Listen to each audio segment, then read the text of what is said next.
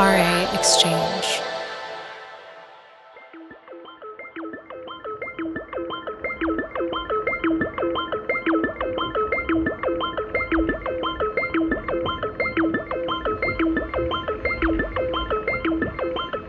Hey, welcome to Resident Advisors Exchange. I'm Chloe Lula, the Exchange's senior producer. Today's interview comes to you live from ADE, where RA interviewed techno legend DVS1. Zach Kuderetsky is originally from Minneapolis, Minnesota, where he started throwing parties locally before joining the international touring circuit. He's now hailed as one of Berghain's most popular DJs. He's known for his deep and versatile techno sets that have amassed him thousands of followers around the world, and he's released on Clockworks, Transmat, and Oscaton, in addition to his own imprint, Hush. But he's not just an artist. Zach has garnered a reputation for speaking out critically about his opinions on the challenges facing the electronic music community, notably through his essay about the battle between art and entertainment, and more recently, through the inauguration of his revenue-sharing platform, A-Slice. In this exchange with journalist Christine Caquer, Zach talks more about the platform and the impetus behind it, as well as his underlying tendency to be a quote-unquote fixer, from the problems in his house to the issues he sees plaguing his community. Zach also talks about the Wall of Sound, an experimental, continually evolving project that replaces the DJ at the front of the room with a stack of speakers. Zach is known for his love of good sound systems and how they push him emotionally, physically, mentally, and have overall changed his perception of music. He uses 808 kicks in his productions because, he says, they hit you lower on your body when the music is amplified on that level. Notoriously committed to his swung style of mid-tempo dance music, he also discusses today's high BPM arms race and why he continues to feel inspired by the beat of 133. And the first time I remember playing in Berghain, I started pitching everything up. And everyone kind of didn't know what to do with it. But to me, over 133 and a third created groove where there was no groove. It created swing where it wasn't necessarily put in. So maybe that track was written with no swing or groove. It was just a straight 4/4 kick. But once you pass that 133 and a third, you got natural swing. Zach seems to have endless energy and a mind that doesn't stop generating ideas.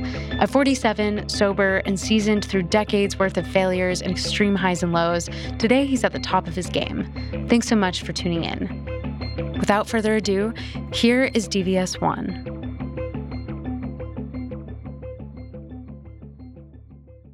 Hi, everyone. It's really wonderful to see so many people here this afternoon. My name's Christine, and this here is Zach. Hi.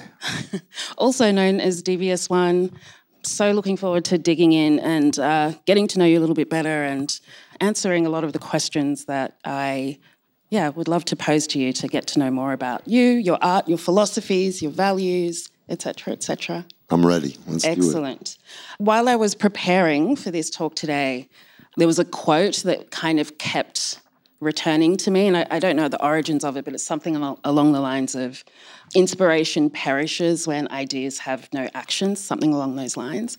And that was really kind of repeating because it seems like you are somebody who is uniquely inspired and uniquely prolific in that inspiration and also in the actions that you go forth with. So hopefully we'll get an opportunity to talk through all of them, but just to kind of catch everybody up. You started out in the Midwest in Minneapolis, throwing your own parties. You created Hush, which is kind of like an umbrella sound system, record label, creative entity moving forward to the 2000 and 2010s. There's a couple of projects that you started off, Enjoy Right Now, which is something we're going to talk about, something we were just talking about that we're going to pick up again, talking about the people's engagement with the club setting and also with the DJs. You also created the Wall of Sound series of events in 2017, which I believe was pretty closely inspired by your roots in the 90s rave scene.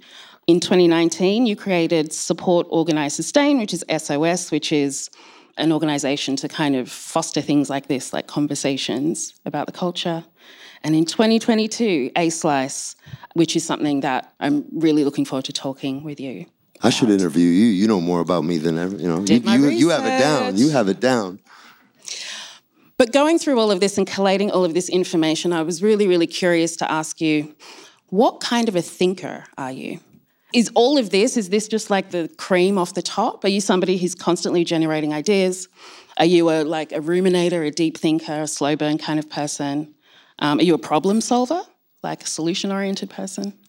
Yeah, I mean, I can't sit still. COVID was very hard, I think, even as an example of like sitting still. And that's when A-Slice launched. But the reality is I'm always thinking. There's always something on my mind. I'm always seeing something. And I would agree with the statement you made. I'm a fixer. If I see a problem, whether it be something as simple as something broken in my house, I just can't let it be broken. I have to fix it. That extends all the way down to the community that I'm a part of. If I see something that I feel like I can do a better job or find a solution for, I need to explore that idea. And I don't remember where I read it either, but the person who has 1,000 good ideas but doesn't pursue any of them, what are those ideas worth? For me, it's having all these ideas, but then picking and cherry picking the ones that I think are really the top, or the things that I can have an effect on, are the ones I end up pursuing, are the ones that I end up putting my time and energy in. And I think I'm in my 40s now. In my 20s, I think I was invincible and can do everything. In my 40s, I think I have to maybe be a little more selective and pick and choose, but I'm still stubborn. Mm-hmm. And when I see a problem, I want to fix it. Okay. Let's start at the most recent work that you've put out in the world, and then we're going to kind of maybe go through your life and your discography in somewhat chronological order. You put out a record not so long ago, just a couple of weeks ago. Yeah. And it was the first release since you put out an album in 2020, which we'll also talk about in a moment. And as I was researching this, I was struck by how passionately and eloquently you talk about your relationship with sound and the presence of sound in what you do. Is this something that also translates to being in the studio? I mean, I think so. Whether it's conscious or unconscious, we are the sum of all of our influences. And because my specific influence, which we'll end up talking about, the wall of sound, was, I experienced my first electronic music not on the wall of sound, but I experienced it on good sound systems. And then I experienced it on an amazing sound system, which pushed on me physically, emotionally, mentally. I mean, really changed my perspective of music. So in anything I do, whether it be the tracks I'm listening to DJ with or the production of music I'm releasing, I think I'm subconsciously chasing that feeling that I got. I'm imagining this simple kick drum on a massive sound system of 30, 40, 50 subs and hitting you physically. So I remember talking about in some interview, and somebody asked, why do I use these really low kicks? Because I remember the low kick, this 808 kick, kind of hitting you differently than that 909 that hits you in the chest. The 808 maybe hits you a little bit lower in your body and is a little bit more warm and rounded. And I even catch myself in the studio sometimes, which is probably why I have tinnitus, on top of many other reasons. But, I will end up putting my head up to the speaker and closing my eyes and just imagining it amplified on that level. So absolutely, I think everything influences. And I always said, DJing and producing is a language to me. So it's how I talk. It's how I paint a photo. As a DJ, I feel that I am at a high level because I've been doing it over and over and over and trying to master it over all these years. As a producer, I always say I'm not as eloquent maybe as I am as a DJ, but I think I can get my point across. And I think my point maybe is those experiences.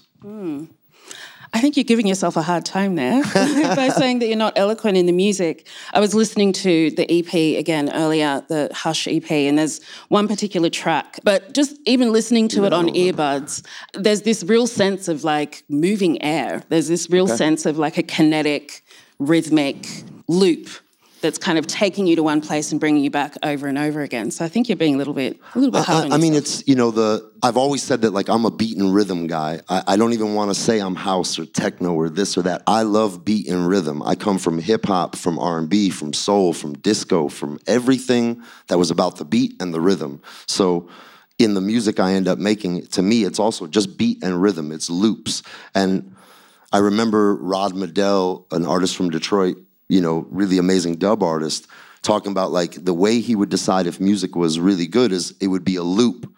that he could listen to for hours and hours, and it would manipulate, change, and move on its own without him needing to even do anything, and that was the perfect loop. So when I sit in my studio, I write things in loops, and I try to capture whatever I'm feeling at that moment. Like, there's nothing wrong with going into the studio with, let's say, a direction you want to go, but for me, it was just, let me catch my feeling and emotion and thought today. I'm not trying to make this style or this style, but this is what comes out of me. So that track, you like, whatever that day was, whatever I was feeling that day or that week or was influencing that emotion, I just tried to capture that loop. And once I have the loop that I think can sustain, then I open it up and expand and just subtly jam and subtly move things and let them flow a little bit. But in the end, they're a beat and rhythm tool for me to DJ with. Mm-hmm. I was listening to an interview to that point where you said that when you're DJing, you don't want songs, you want tools. Can you perhaps explain that a little bit further? I found that to be really fascinating. I find myself like at the end of my sets, maybe I'll play a song that I will truly let play out and have its moment. But I grew up on DJs who, they worked, they mixed, they were constantly in the mix, in the layer, EQing and manipulating and drawing out feeling and emotion. So for me, a tool allows me to, a tool is a color, and a color is a part of a bigger painting that I'm drawing for that period that I'm DJing. So I maybe look at those things and imagine that I want to be able to choose when the breakdown happens. I want to be able to choose when I want to just sustain the drums, or I want to choose when I want to bring the energy up. And maybe a song has 3 different elements or moments into it where it goes from the crescendo to the intro to the outro. I don't want that. I actually just want tools so I can choose when the right moment is to express or change a direction or move up or move down or go left or go right. Mm-hmm. My favorite artist, and when I listen back to my favorite records, those were tools. They were just a perfect loop. And so I'm trying to, again, my influence makes me want to replicate that and give myself those pieces to play with. And is that a realization that came to you like earlier on in your kind of arc of your career of like, it's the loops and it's the tools?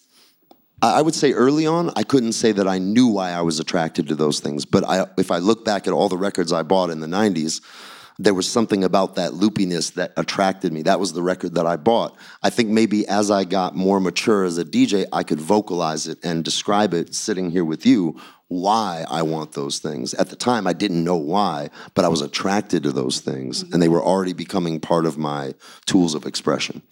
When I listen to your tracks, and particularly when I listen to you playing, and I feel like also in conversations generally about you as an artist, there are 2 words that often come up. One is swing and the other is groove. Yeah. What is your relationship to those 2 terms? Is this something that you claim for yourself?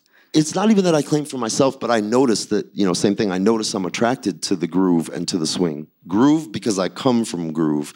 Swing because there's something in that syncopation that happens. And I actually said this in an old interview that old school records had the perfect lock groove was 133 and a third BPM. And that was the way to get a perfect lock groove on a record.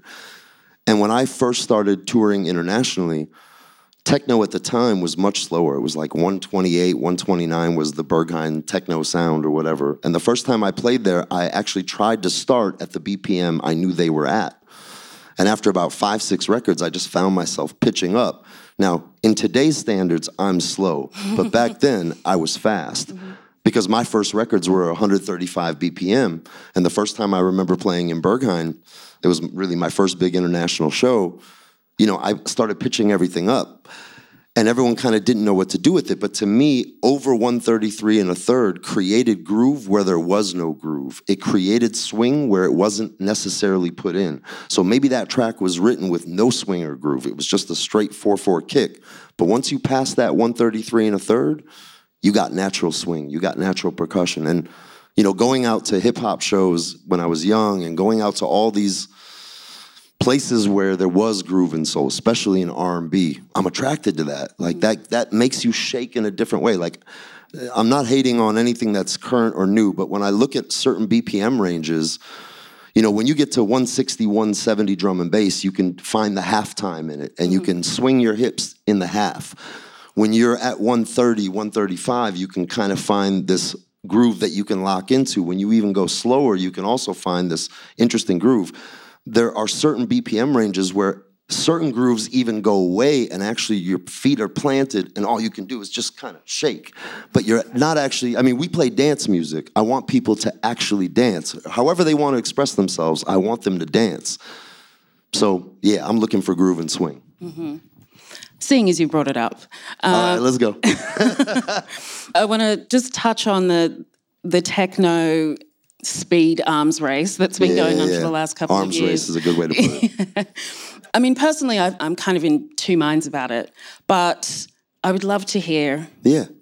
Yeah. I mean, okay, let me preface it by saying, to me, pure house and techno and even hardcore or any of those pure initial genres that our culture was built around, pure drum and bass, you know, the earliest forms of it, everything comes back to the most pure level all the time. Hypes come, hypes go, things change. Out of every little hype or momentum that comes, you're going to get a handful of really amazing artists that will push the boundaries in those things. And I'm sure right now I am seeing some artists who are pushing the boundaries of speed, sonics, and other things that are amazing. And I hope that they will continue on that path.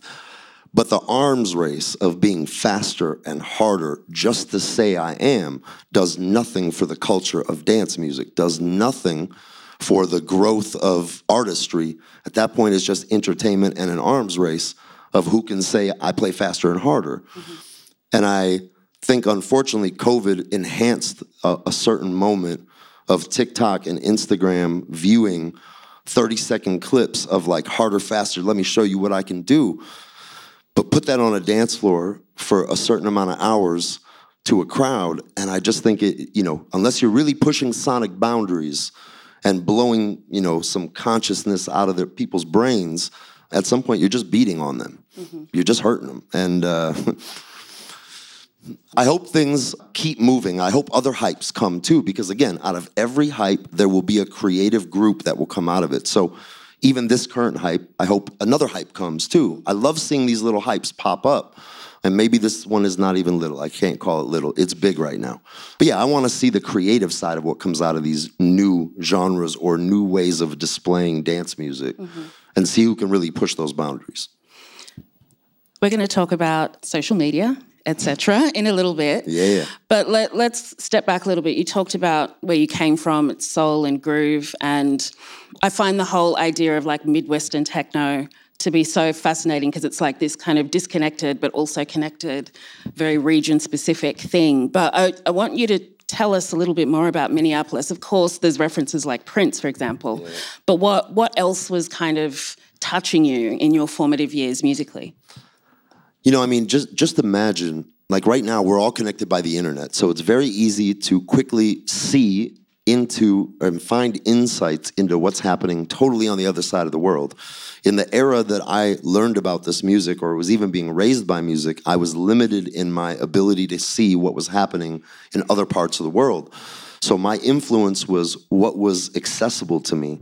I could go to New York, I could drive to Chicago, I could witness the American scene. You know, a couple times I came for a family trip to Europe and got a chance to find a European event and witness it. But other than what I maybe read in a paper print magazine every so often in my local record store, I was limited to what I had in that space that I could experience. So those influences kind of became, you know, what's beautiful about Minneapolis, like New York, we always hear a reputation of New York, you know, the history of Detroit, the history of Chicago. Minneapolis is within reach of all those places, but is never one of those places. So we are also not limited by our reputation. We have an ability to take anything we want from anywhere we get influence and make it our own.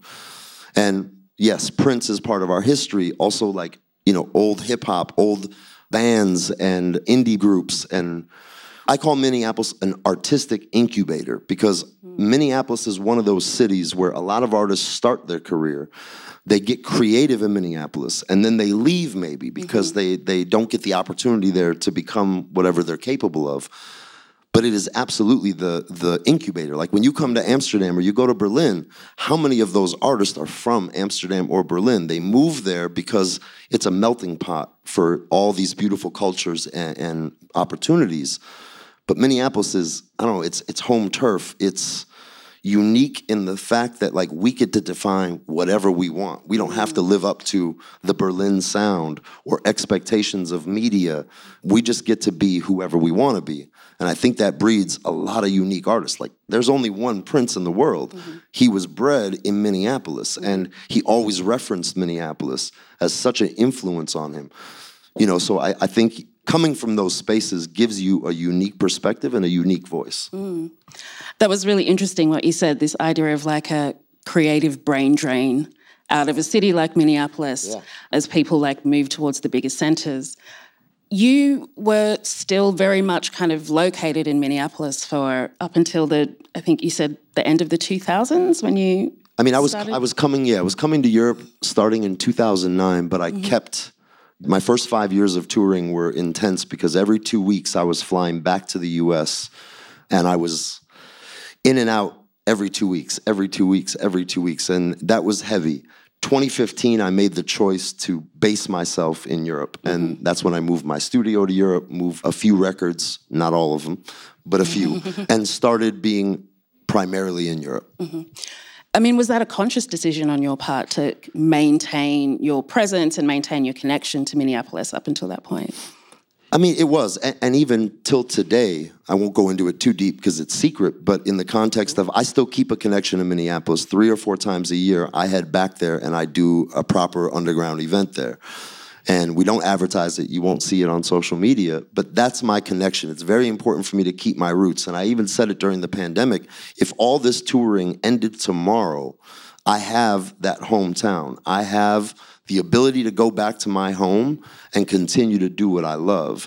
And I think that's maybe even something that's missing in a lot of places now because a lot of artists see I want to be a DJ, but they don't actually spend the time maybe to create some community, kind of something to come back to if their big dream doesn't end up happening and everyone's shooting for way up here. I never thought or imagined I would be touring for a living. I never thought I'd get to do what I love. I wasn't even trying. I never imagined sitting on this stage with you.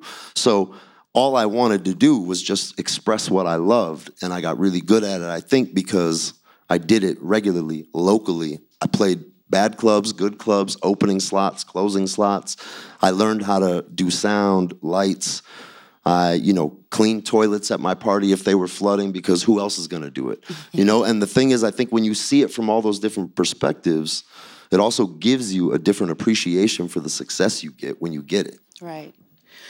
In previous interviews that I've watched and read, you kind of focus a lot on the idea, kind of is attached to what you've just said now, paying your dues perhaps, or just giving yourself time to become a bit more seasoned, I suppose, in what it is that you're doing. I'd love to hear you talk. Yeah, beyond even paying your dues, like that's even a whole separate thing. I think as human beings, just, I don't know whoever's listening, whether here live or in the future listening to this, our views of the world change. Our views of ourselves change. In our 20s, let's say this is a stereotype that at least was right for me. In my 20s, I was trying to figure out who I was.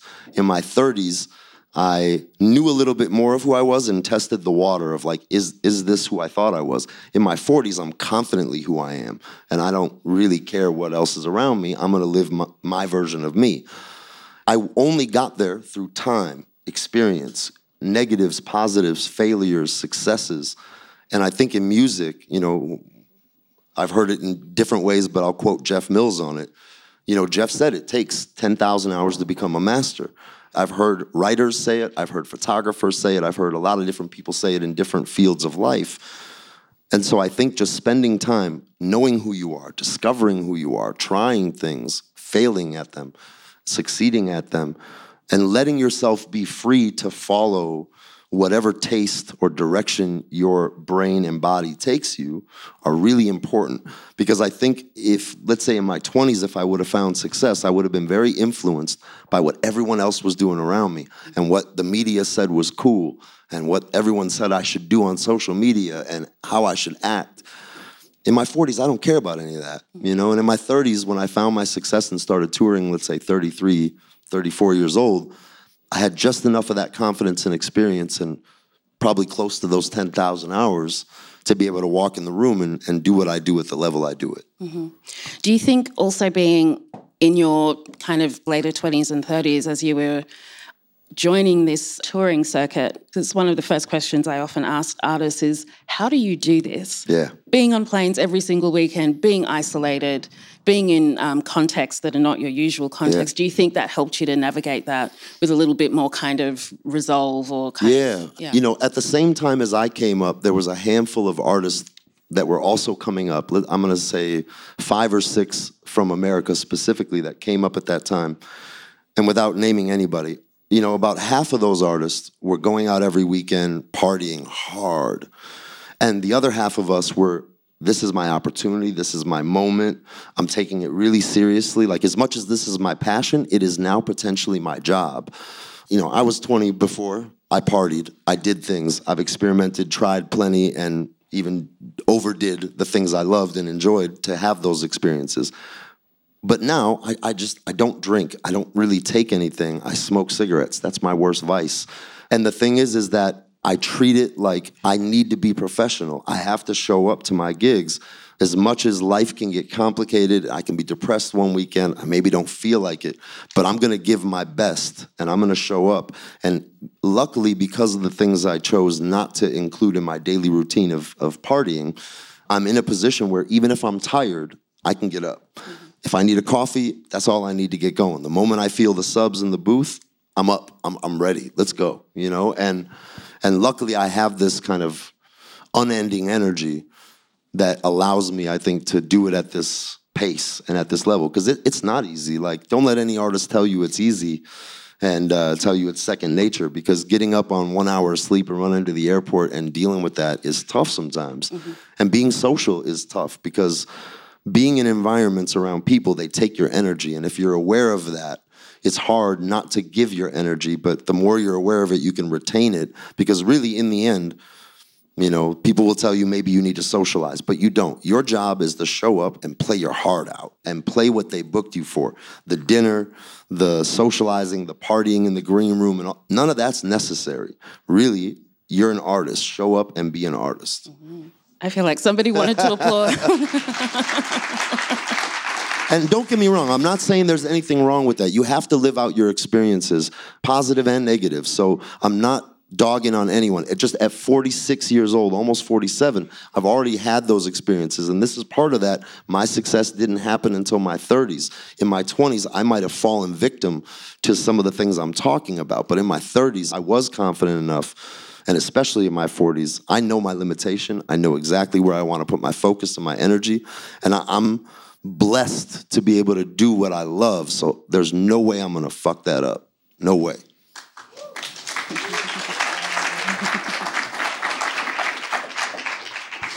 Speaking of taking your time and taking it seriously, you mentioned Jeff Mills before, so I want to ask you about, I believe, your only artist album that you've released. It's the only album. In 2020, Beta Sensory Motor Rhythm. Why was that the moment for the album? Is it just because when the wizard calls, you just say yes? Bingo. There we go. The thing is I always said I was never going to write an album, that because my view is just I want tools, I just want things for the dance floor. But when Jeff Mills calls you and asks you personally, you change your opinion. And I was very happy to, and I was very happy to be challenged. And I got really lucky also of the timing of his request, because again, COVID had just started, A-Slice was just in its infancy, and I just had enough of a moment to breathe, to do something creative and focus and get that out of me. Because, as you said at the beginning, it's been 3 years since I released anything, because the A-Slice really took over all my ability outside of my free time. And to get this release out, even that just came out a couple weeks ago, really took a couple people pushing on me and being like, listen, put something out, you gotta do it. And luckily I had some music that was close to being finished that I could go back to, but you know, I'm still struggling to find the time to come back to production. And I always describe it as there's business Zach and artist Zach. A-Slice has made business Zach be the most prevalent outside of my DJing. But I really want to go back to being artist Zach again because I fought hard to get that. So what's the way forward then, do you think? Because A-Slice, as you said, is still kind of in its infancy. I think it's just past the 1 year anniversary. So we're actually at just about 1.5 years. We're going to hit 2 years in March of public. But I've been working on this for like 3 years now. And I mean, the way forward is, I've been funding this project myself. And during COVID, probably the worst time ever to try to fund something when I'm making no money. But I got creative and I figured out a way to do it. And now I'm also, being very open here, all my DJ fees go to support A-Slice and grow it and continue to evolve it. And now that we've proven that it works, the next step for us is to find funding for the project, which we're going to start doing in the next couple months. And, ultimately, my goal is to continue to stay in the morality control seat of where A-Slice goes. But financially, I need to hand off that responsibility to somebody else and be able to grow the team and be able to grow the project and see it to its full potential. But I need to be able to just make sure that the direction it goes stays within the moral compass of where I started it. That seems like something that's potentially tricky, just in the sense of, as we started off with, I think you're a very valued and principled and idealistic kind of person. But when it comes to kind of conceiving of your own projects, launching them and bringing in other interests, then it can always be tricky. But I'll use a great example for that. Everyone's seen in the news right now that Bandcamp was sold for the second time and half the staff was fired. Now the difference is Bandcamp was sold twice. I'm not selling A-Slice. I'm looking for financial investment into the project that we have, but I'm retaining the moral control of it. And it was a question that was actually asked at early on when we were introducing A-Slice to the artist community was, who's funding it, how is it ran, and who makes the decision? And I'm like, 100% me, 100% me, 100% me. And that allowed people to trust me. And I'm not gonna, just like my DJ career, I'm not gonna do anything to screw that up. I'm not gonna do anything to devalue the trust that the community has put into me. So I could continue to fund it, but I need to take some mental health breaks. I need to take some physical health breaks. I need to be able to take care of myself to be able to be the full potential of my artistry. So in that case, I need to be able to make sure A-Slice is taken care of, but I'm gonna make sure to stay behind that, and I'm not selling it, just getting investment for it. So that's the difference.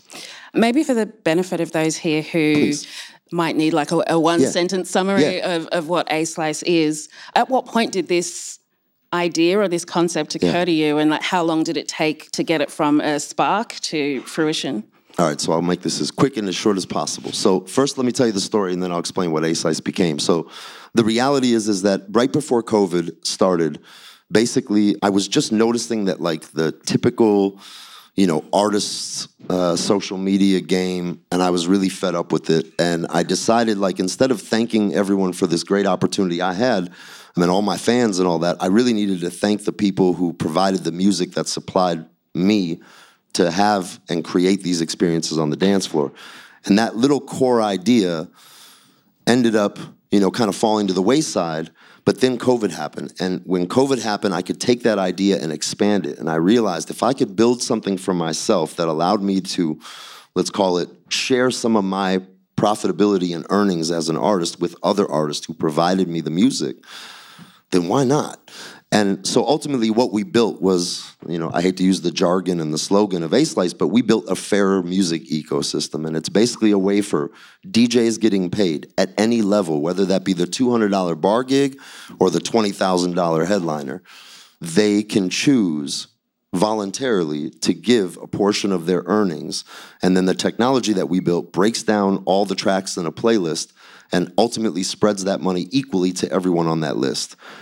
Instead of talking about your breakfast and your cool travels and, taking Instagram videos without giving credit to the music, this is a way for people who are earning money off the backs of others to ultimately support them back beyond just a thanks or downloaded for, and actually be like, hey, I respect the work you did, and I get to do what I do because of you, so let's work together. Let me let me pay you a little something and let's connect the community back on music, art, culture, instead of Instagram and, Facebook likes. Pausing for applause.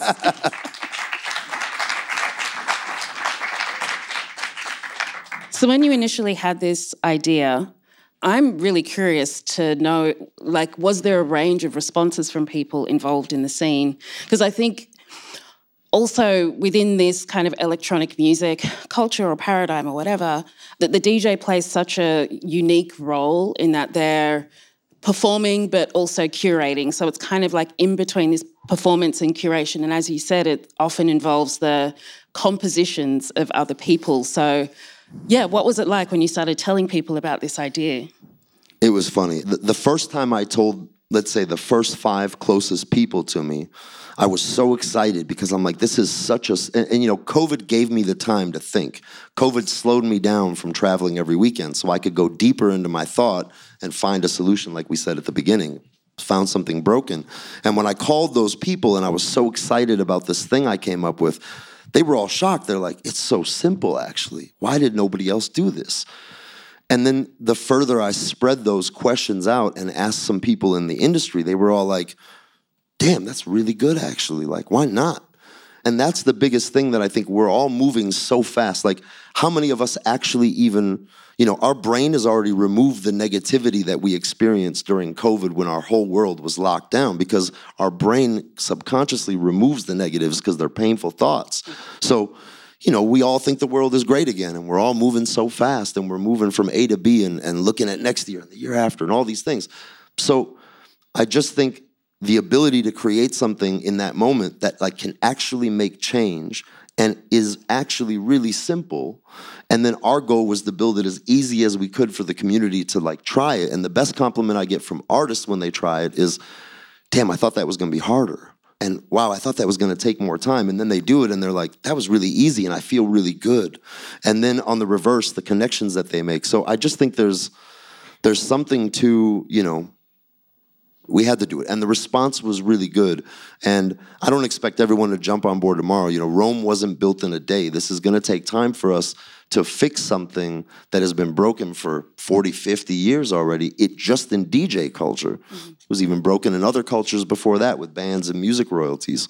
So we're up against Goliath, but I don't give up easy. I find it particularly interesting, with A-Slice, because you're somebody who is often looked at as a voice of reason, a voice of respect. And I find it really interesting that you have a lot to say about digital technology and the impacts that it's had for the worse. But you're also looking towards these solutions, something like A-Slice, which is powered by metadata, et cetera, et cetera. Yeah. What's your relationship with technology? Are you the kind of person who is open-minded to everything? Are you skeptical, late or early adopter? I mean, I'm absolutely open-minded. It's just if you abuse the tools that we have in a digital world to, then I find them pointless. But we were even talking about AI before we walked in here, and I said, AI could quickly replace some things, but for the people who use it as a tool for a greater knowledge base or a better creativity, or when they're stuck to find a solution, I'm all about it. The negative, let's say, with digital DJing was it became really easy to be a DJ. You could invest nothing. You could download a crack plugin, pop it on your computer, now on your phone even, download some stolen music, and you could call yourself a DJ.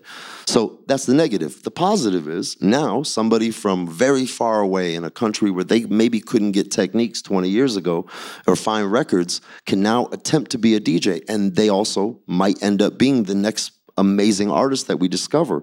So there's a positive and a negative to everything, and I just think you have to be, let's say, whoever the gatekeepers are of our community, the magazines, the writers, the people who are talking about new talent, stop judging it on the likes on social media and actually do some digging and prepare, like we talked about, prepare and listen and try to discover some of the things. So yeah, I mean, the digital world exists. We're never going to go backwards.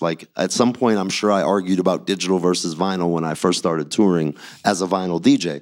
But I've, over the years, gone into being a digital DJ. So I can't argue those things anymore. I mean, there's definitely benefits to the digital world. I just think you have to be smart about how you use it and what you use it for. And then the people judging those creations need to understand what's fake and what's real. Mm-hmm.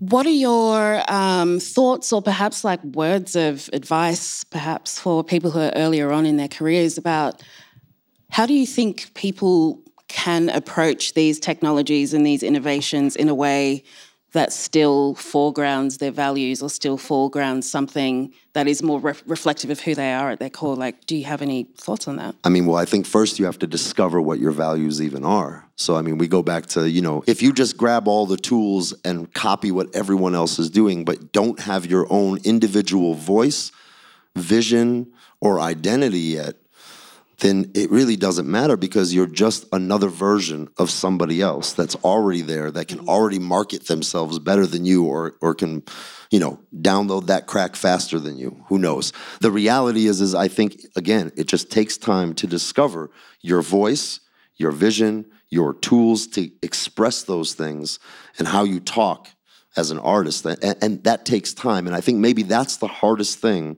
in the generational digital age is everyone is pushed to get everything now, fast.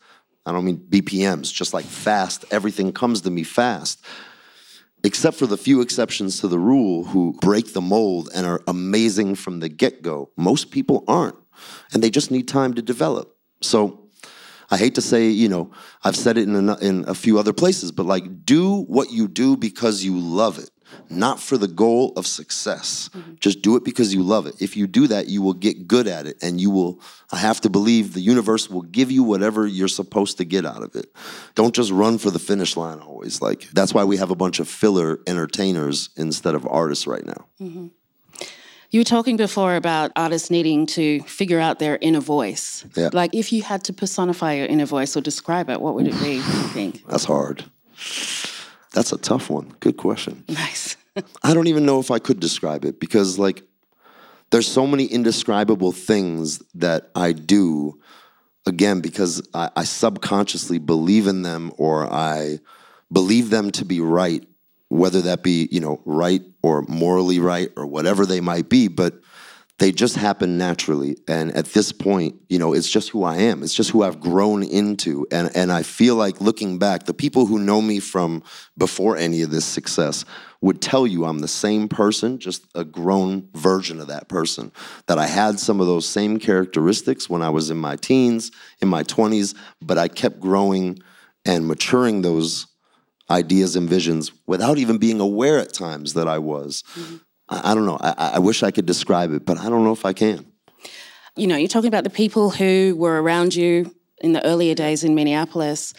I want to get a sense of the role that the scene or community, or maybe it's specific cities or scenes in specific cities, because a lot of the work that you've done, it's kind of been you at the forefront, but you've always been very thoughtful, I would say, and very kind of considered when referencing being part of a community, part of a scene. I would love to hear you talk about the role that plays for you and maybe how it's also evolved through your career. Yeah, I mean, being in Central Europe, I know there's scenes that I don't see because maybe I'm already out of their capacity of interest or financially they can't bring me to be a part of those things. But coming from and growing up in the underground scene in the U.S., I really understood the value of community. And when I first, found the music, it was through a teen night at a club. And I got lucky. I walked outside and there was flyers for really commercial parties and flyers for an underground party. I somehow picked the right flyer. It was a total accident. So I found my way to the underground scene. I may have ended up there over time, but I got a express lane to the underground. I was always the dancer on the side of the sound system, dancing, but watching the DJ and watching how they would manipulate things and what it would do to the sound. But then after some time, I would be there at the end of the party and I would help with the cleanup. And, maybe I'd get invited to help with the setup. And then I started to understand all the things that went in. And I knew it was never just this one person. And I think as DJs, we forget that. We show up and play, but we forget that, the janitor who cleaned that venue is a part of the success of that night. The bartender, the barback, the door person, the coat check person, they are all part of the magic that is created for us to be on that stage and shine. But without them, we don't even matter, honestly. And I just realized that very quickly, and I stuck with, You know, when I was ready to start throwing my first parties, I got to ask somebody in the community, hey, who do I call for sound? Who do I call for lights? How do I get a hold of this DJ? And they willingly helped me. Music is not a competition. These days, it feels like a competition. It is not a competition. You know, all of us supporting each other in some way, whether that be through events, music, A-Slice, whatever it might be, like that's letting all of us grow and like showing that, you know, we're all in this together in some way. Because otherwise, what are you, one DJ in an empty room playing to yourself? You know, you need the community, really. You need those people. They're the ones who buy the tickets, you know? So, yeah, I always talk about community because that's how I was raised. And I see the importance, and it's like what I said earlier. If all this ended today, I have a community to go back to. I think if you ask a lot of successful DJs today, do they have that? They might not actually have that because they might not have been raised in one. They just sat in their, you know, private space looking at the world through their devices and being like, I want that, instead of actually spending time cleaning up the party at 6 a.m. You've spoken... Thank you. You've spoken on quite a few times in the press about the current ecosystem of things like festivals and the expectations that audiences have of festival sets, and also the expectations placed on artists having to kind of compress an entire sensibility or an entire journey into an hour or 90 minutes. To what degree do you think that what you're talking about, community, is being lost or replaced with something that's more kind of compressed and like, you know, quote unquote value added or whatever? I mean, I see way more communities in how I define them when I travel outside of Central Europe. I see them in South Africa when I go. I see them in South America. I see them in other countries when I go there because maybe they're behind the time of what Central Europe's dance scene is. But I actually so value those because I get to feel that energy again.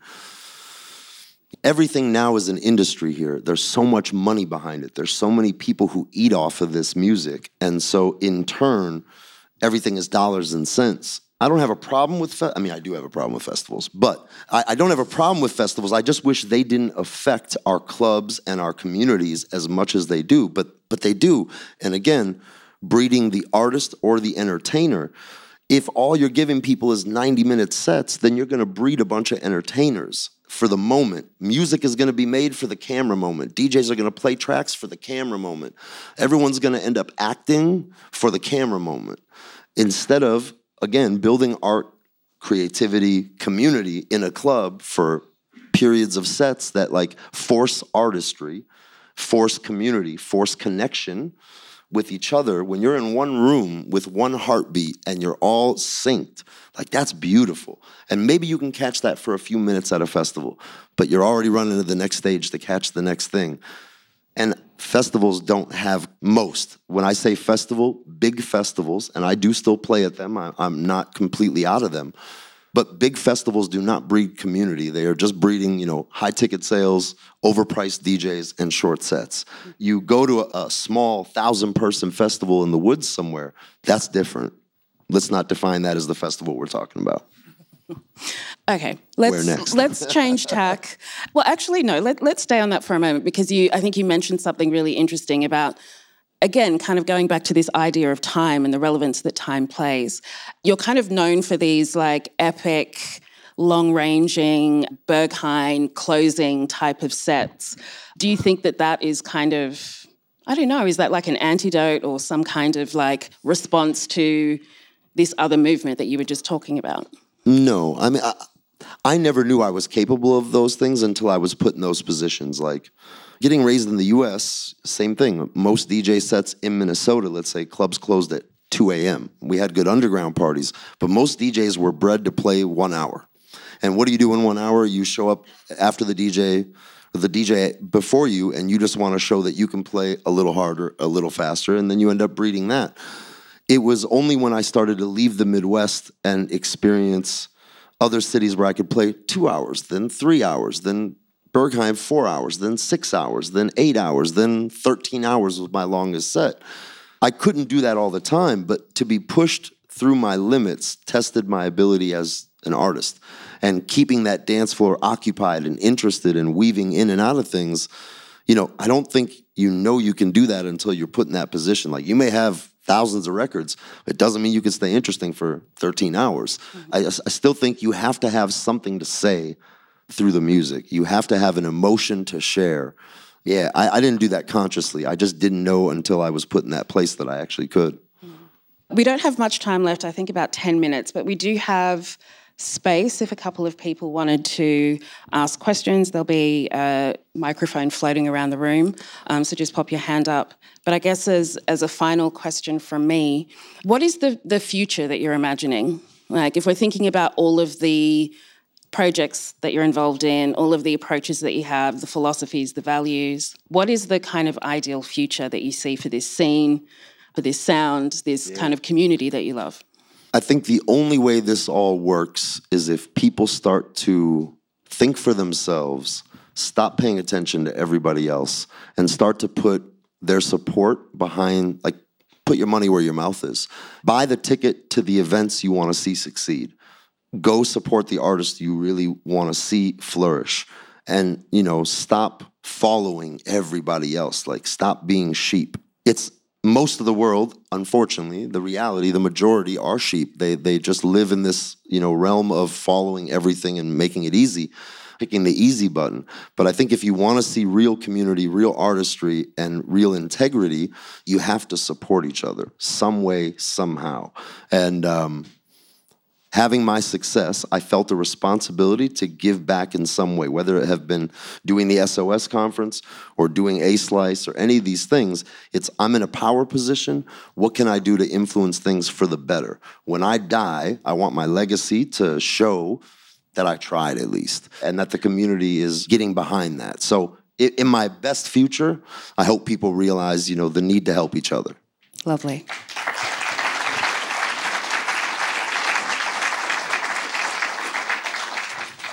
Were there any audience questions? Okay, I'm seeing a couple of hands going up. Hello. Hello. Quick question. So you did mention how there's all the fast techno going on, and a lot of the parties right now are geared toward that sound, even in like a bigger city like in New York right now. So if there are certain, I guess, like sounds you want to play and you're not able to throw your own events, like, do you have advice on like expanding internationally or finding other gigs where you have basically more opportunities to play? I mean, remember that you're not the only one out there having that same feeling. So you have to find the other people who have that same feeling and join into that.